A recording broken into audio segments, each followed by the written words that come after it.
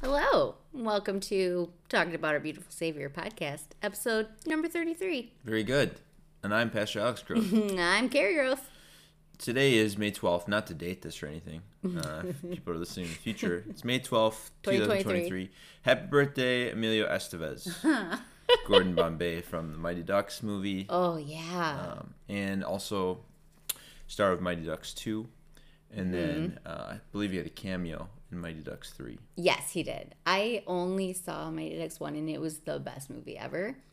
But I didn't see 2 and 3, but I did see the cameo. So you have no idea what happened in 2 and 3. No, I don't know what happened. What happened? Something with they win? How'd you guess? No, it's great in Mighty Ducks 2 because they're taking on the world. Yeah. Oh. Yeah, because they go to the Olympics. Are they called the Miracle Team? I don't know. Miracle Mighty Ducks? No, okay. They're just called the Mighty Ducks. Okay.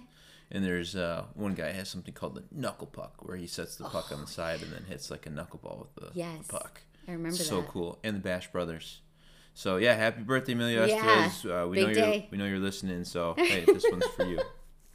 Good old Emilio. Our theme for today is He Lives and Calls Me to Live for Him. So we're still on the Sundays after Easter. We're going to start first with our lesson, our Sunday school lesson, which is Jonah. First 3 chapters of the book of Jonah. Very much like this lesson. Yeah, this is great. So God comes to Jonah and says, do what? Where should he go? Well, you have to go preach to the people in Nineveh. Yeah, Nineveh is the capital city of Assyria. Why do you think did Jonah not want to go? God tells Jonah to go. Jonah's like, I'm not doing that. And he runs the other way. Well, they lived a very different lifestyle that Jonah would have. Open sinfulness, but also like aggression. Like he would not have been welcomed. They were a very violent people, and Israel had their run-ins with them. It's possible that Assyrians had killed or hurt people that Jonah knew. So the Ninevites were Assyrians? Mm-hmm. Nineveh is the capital city of Assyria. That makes sense. Yeah, so it's possible that people Jonah loved and knew had been hurt or even killed by the Syrians. So you can imagine that he'd say, 1, like you said, I don't want to go there because they're going to kill me. And 2, I don't really want them to come to faith because, they're mean. They don't deserve your grace. This isn't part of the Sunday school lesson, but in Jonah 4, God forgives Nineveh, doesn't bring on them the destruction that he's threatening.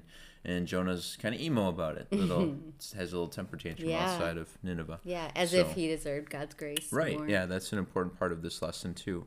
So Jonah immediately rejects God's command, tries to run away, which is pretty silly because God is everywhere. God knows.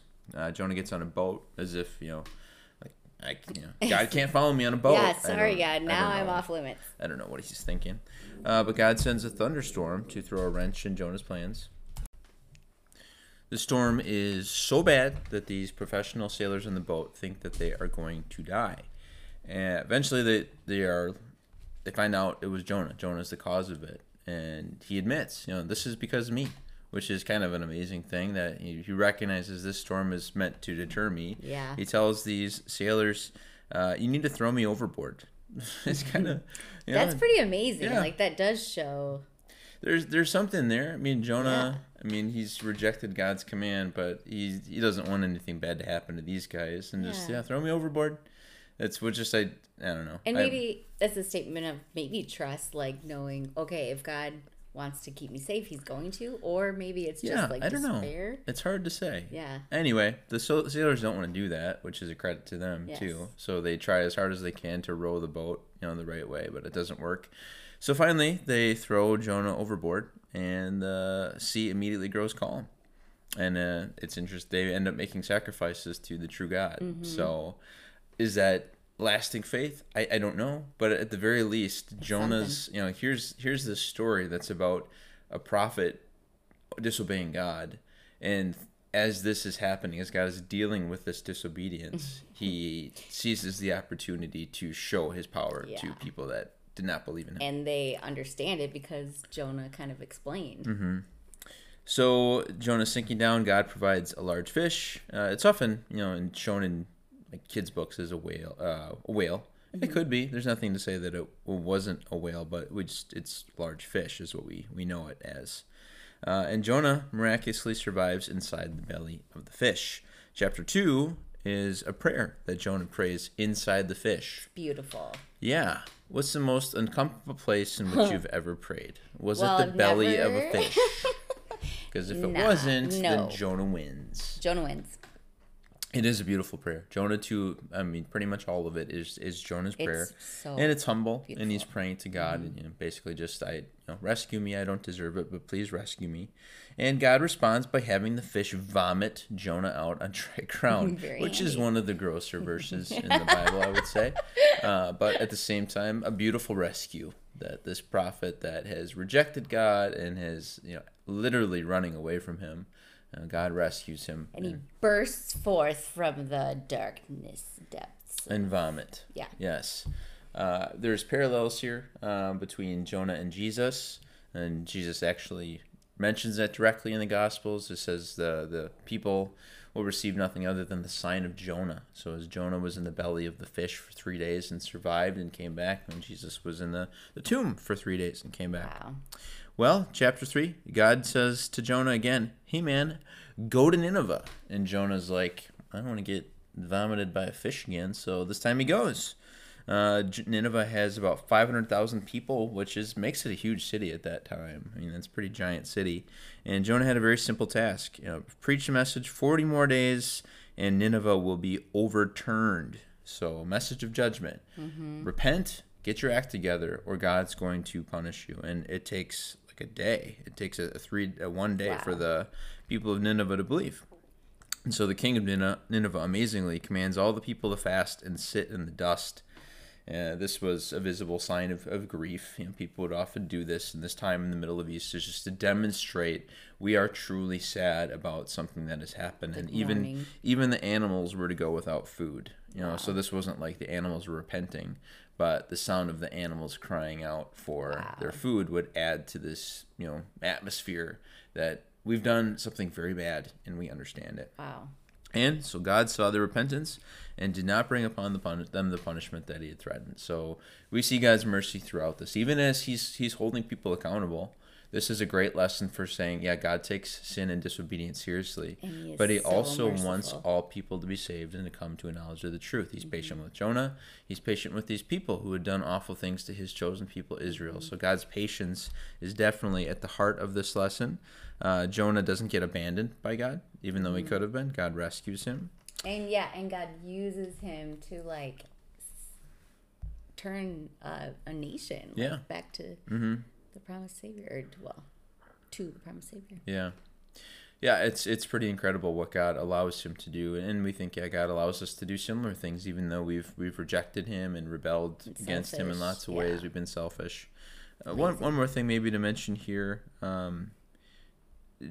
Bible critics, jump on this section as being ludicrous. Okay, who could survive in a fish for 3 days? Like, this must be some sort of fable or made up. But it's kind of like God's thing, where he does things that seem impossible. So to remove this element as if this is just sort of a metaphor for being really, in your feelings or down in the depths about what you've done is to rob this whole account of, it's hard, and there's nothing to suggest like the language that is used. It's just straightforward. No. If you're going to take this book, the book of Jonah, the way that it was intended to be taken by the writer, you take it as a historical thing. And yes, it is amazing that he survived in the belly of a fish, but that's the point. It's a miracle. So you're either comfortable with miracles in the Bible or you're not. Right. But it's always been weird to me that Christians would look at something like this and say, well, that couldn't have possibly happened. I mean, the Red Sea turned to blood, of course, but Jonah couldn't get out. In the Nile River. That was going to be a pretty sick burn on the hypothetical liberal Christian, liberal in terms of believing the Bible. But unfortunately, it's the Nile. So unfortunate. But to say that God couldn't do this thing, but he is also still God. I mean, it doesn't make sense. If God is God, then he can do whatever he wants, including rise from the dead. Right. All right. Our first lesson comes from Acts 17. Paul's in Athens, and he's walking around the city. He sees all these temples. I think it was thought that there were as many, or it was said, I don't think this is true, but the saying was that there were as many temples in Athens as there were people, but it's just a way of saying they had tons of temples to false gods. Wow. So Paul is there. It's funny. I don't know if you remember the context of Acts 17. He's running from. He's been kicked out of Thessalonica. A riot broke out, and he escapes and goes to Athens. And you think if there was ever a time to lay low and just sort of like be a tourist, let's walk around Athens and I don't know, what do they put a hat on? I'm gonna eat some baklava. Yeah, a hat. Is that what you're saying? Like a hat? Like yeah, are you picturing so like a funny mustache? Yeah. Funny mustache and glasses. Yeah. Is that Paul? No. No. Paul doesn't have a mustache and big glasses and a hat. So, but no, Paul, of course, takes the opportunity to go and preach the gospel very publicly. And he preaches about the resurrection of Jesus, which you can expect. But people thought that was ludicrous. I mean, they call Paul a babbler, and they use this derogatory term that has a sense of like, I'm trying to remember. It's been a while since I studied this, but I think it's like how a chicken will like peck, and pick little things off the ground and eat them. That Paul has basically taken all these little bits of religion and just combined them into one message. Wow. So yeah, they're not. It's people are interested in what Paul has to say, but they also think it's ridiculous because the resurrection is not was not a concept for them. They had no. I mean, in some ways they believed in an afterlife and Hades and Mount Olympus where the gods were, but they didn't. The idea of a physical resurrection was so ludicrous to them. And so these people were like very learned, like scholarly individuals. Yeah, in fact, Luke has Luke, the author of Acts, has kind of an editorial comment here where he says that the people of Athens did nothing but sit around and talk about ideas each day. I mean, that's kind of their thing. Sounds like college. Yeah, it does in some ways. Yeah, this is the cradle of philosophy. So yeah, they're just sharing ideas. That's what they do. Yeah. But people are interested enough that they ask Paul to come speak on Mars Hill before the Areopagus. There was it's kind of the religious council of Athens that basically passed judgment on religious ideas, worldviews, and things like that. So Paul comes and he has a chance to speak before them, and he says, "I see that you're very religious." It's interesting. We talked about that in chapel this week. How he's coming and building a bridge with them, offering just a general assessment of them. It's not really a compliment. But he's just saying, "Hey, I see that you're very religious." Affirming. Yeah, and then he says that as I was walking around the city, I saw a temple to an unknown God, which is so awesome. Yeah, do you remember why would they do that? Well, they wanted to make sure they covered all their bases. So just in case there was some God that they didn't know about, they wanted to make sure he had a temple. So if we somehow skipped you, God, don't get mad. Here's this unknown God you can have this temple. And this is like the greatest thing. I love it. So he says, "I'm going to introduce that God to you today." Yeah. And then he basically goes into the natural knowledge of God, which we talked about in chapel, that we see God in the world around us, the God who made all things, the heavens and the earth, and numbers our days and appoints the times and places where we will have our lives. Basically this God that you know there is a God. That's what he does affirm. You're right in saying there is someone bigger than us out there. There's a divine being, but you don't know that he's reaching out to you. He's done this so that you will reach out to him and find him, but they haven't found him yet because they haven't found the scriptures, that revealed knowledge of God. And he says, in the past, God overlooked such ignorance. Basically just saying, God has not punished people in this world immediately for their idolatry. He's been patient. But he has set a day, Judgment Day, when he will judge the world by the man appointed. So he's basically saying, time's running out for you, I should say. And God is not going to let this world go on forever with its idolatry. There is a time when this world will come to an end, and the one doing the judgment will be Jesus. And God has proved that he's chosen this man by raising him from the dead. So it's just a genius way of using the natural knowledge as a bridge to the revealed knowledge of God. And do you remember what the reaction was? Oh, man. I don't. I'm going to say a lot of them...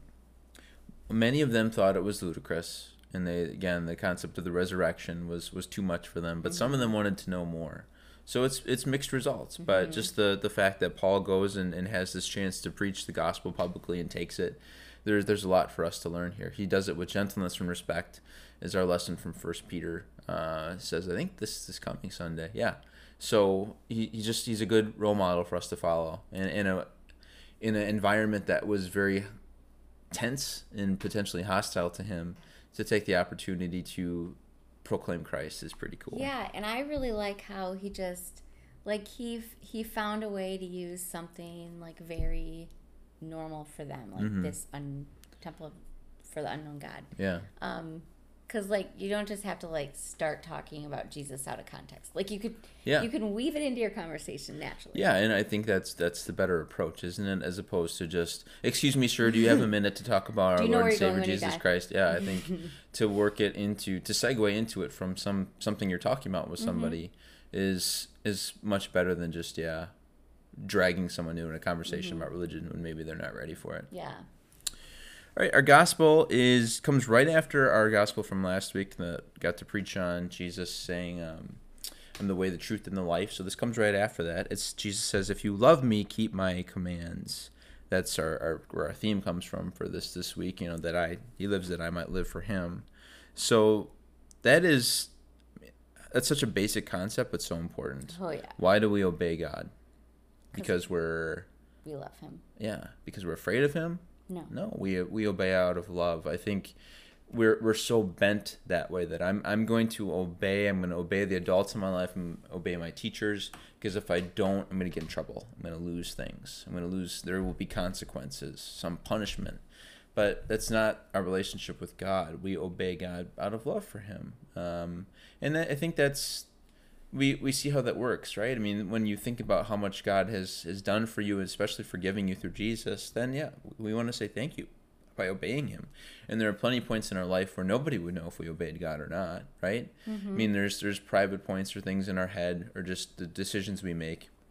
Nobody would have to know, but we make the right decision anyway because we love God and we're responding to his love. And I think that's, like, so great when it comes to, like, if you're, a parent or whatever, you don't have to use, like, the consequences and the, like, do this, not that all the time. Like, the really motivating is just talk about Jesus a lot. Like, really get excited about Jesus. Right. Or just say, lies make baby Jesus cry. No, I don't like that. No, that's what you should do. That is really weird. Then kids, if they ever sin, they think, I think baby Jesus is crying right now. Definitely don't do that. Right.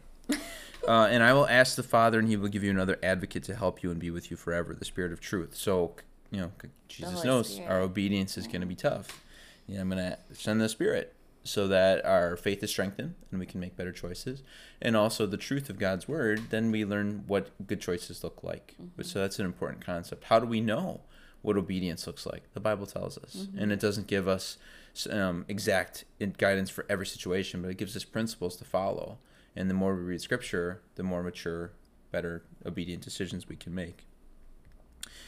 Jesus says, I will not leave you as orphans. I will come to you. Before the long the world will not see me anymore, but you will see me. Because I live, you also will live. So that fits a lot with the sermon text from last week where Jesus says, I'm leaving. You know where I'm going. And Thomas, we don't know the way. And Philip saying, show us the Father. And Jesus saying, wait, what? You've seen him because you've seen me. And so Jesus is reassuring them now, a couple of verses later, I'm not going to leave you as orphans. I'm going.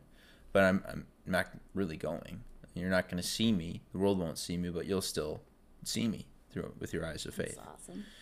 And then it finishes with this verse, whoever has my commands and keeps them is the one who loves me. The one who loves me will be loved by my Father, and I too will love them and show myself to them. So once more connecting obedience to love. Not fear, not just fear of punishment or anything like that, but I have to obey God because this is what he wants me to do, so I have to do it. Yeah. But no, as we read the 10 Commandments and approach them, I mean, I think we approach from this attitude of love. Okay, this God loves me so much and I love him. So how do I show that love for him? I can't show love to God the same way that I would show love to someone on this earth, where I'd buy you a gift or something, or spend time with you, like let's go do something that you like to do. But I can show my love to God by taking his commands seriously and striving to live them out. Well, and like when you really stop to like examine yourself and recognize your sin, and then you see just like this abundance of grace that God has given you at every turn. It's like you're just so grateful that it's like a like you feel honored to be able to like obey. Yeah, no, it's exciting. It is exciting. Anything more in the gospel? Nope. Okay. Here's the hymn verse for this week. It's actually the preschool and kindergarten are singing this song this weekend, and I thought it might be. I just really like that song. It fits well with our lesson from Acts. Go ahead. All things bright and beautiful, all creatures great and small, all things wise and wonderful, the Lord God made them all. Each little flower that opens, each little bird that sings, God made their glowing colors, God made their tiny wings. What do you think of that? That's really neat. I like it. Yeah, I mean, this is a reflection of that natural knowledge of God, that we see all these creatures great and small that God has made, and just to look around at nature and see God's wisdom and power in that is such a good reminder. So they'll sing that, I believe, at the beginning of the service, and we heard it in chapel on Wednesday. They did a great job. All right, final question. What will living for God look like this weekend? Do you want me to go first? Yes, please. So what will living for God look like this weekend? I like the concept of living on borrowed time. Like it shouldn't be here. I mean, I think you hear stories about someone who maybe their heart stopped on the operating table and they were revived, or someone was drowning and a lifeguard rescued them, or just some sort of they narrowly first escaped death. Yeah, some first responder brought them back when they should have died. And you just think that inevitably when you hear them talking about life now in their interviews afterward, it's just like, yeah, I have a new sense of purpose because I should be gone and I'm not.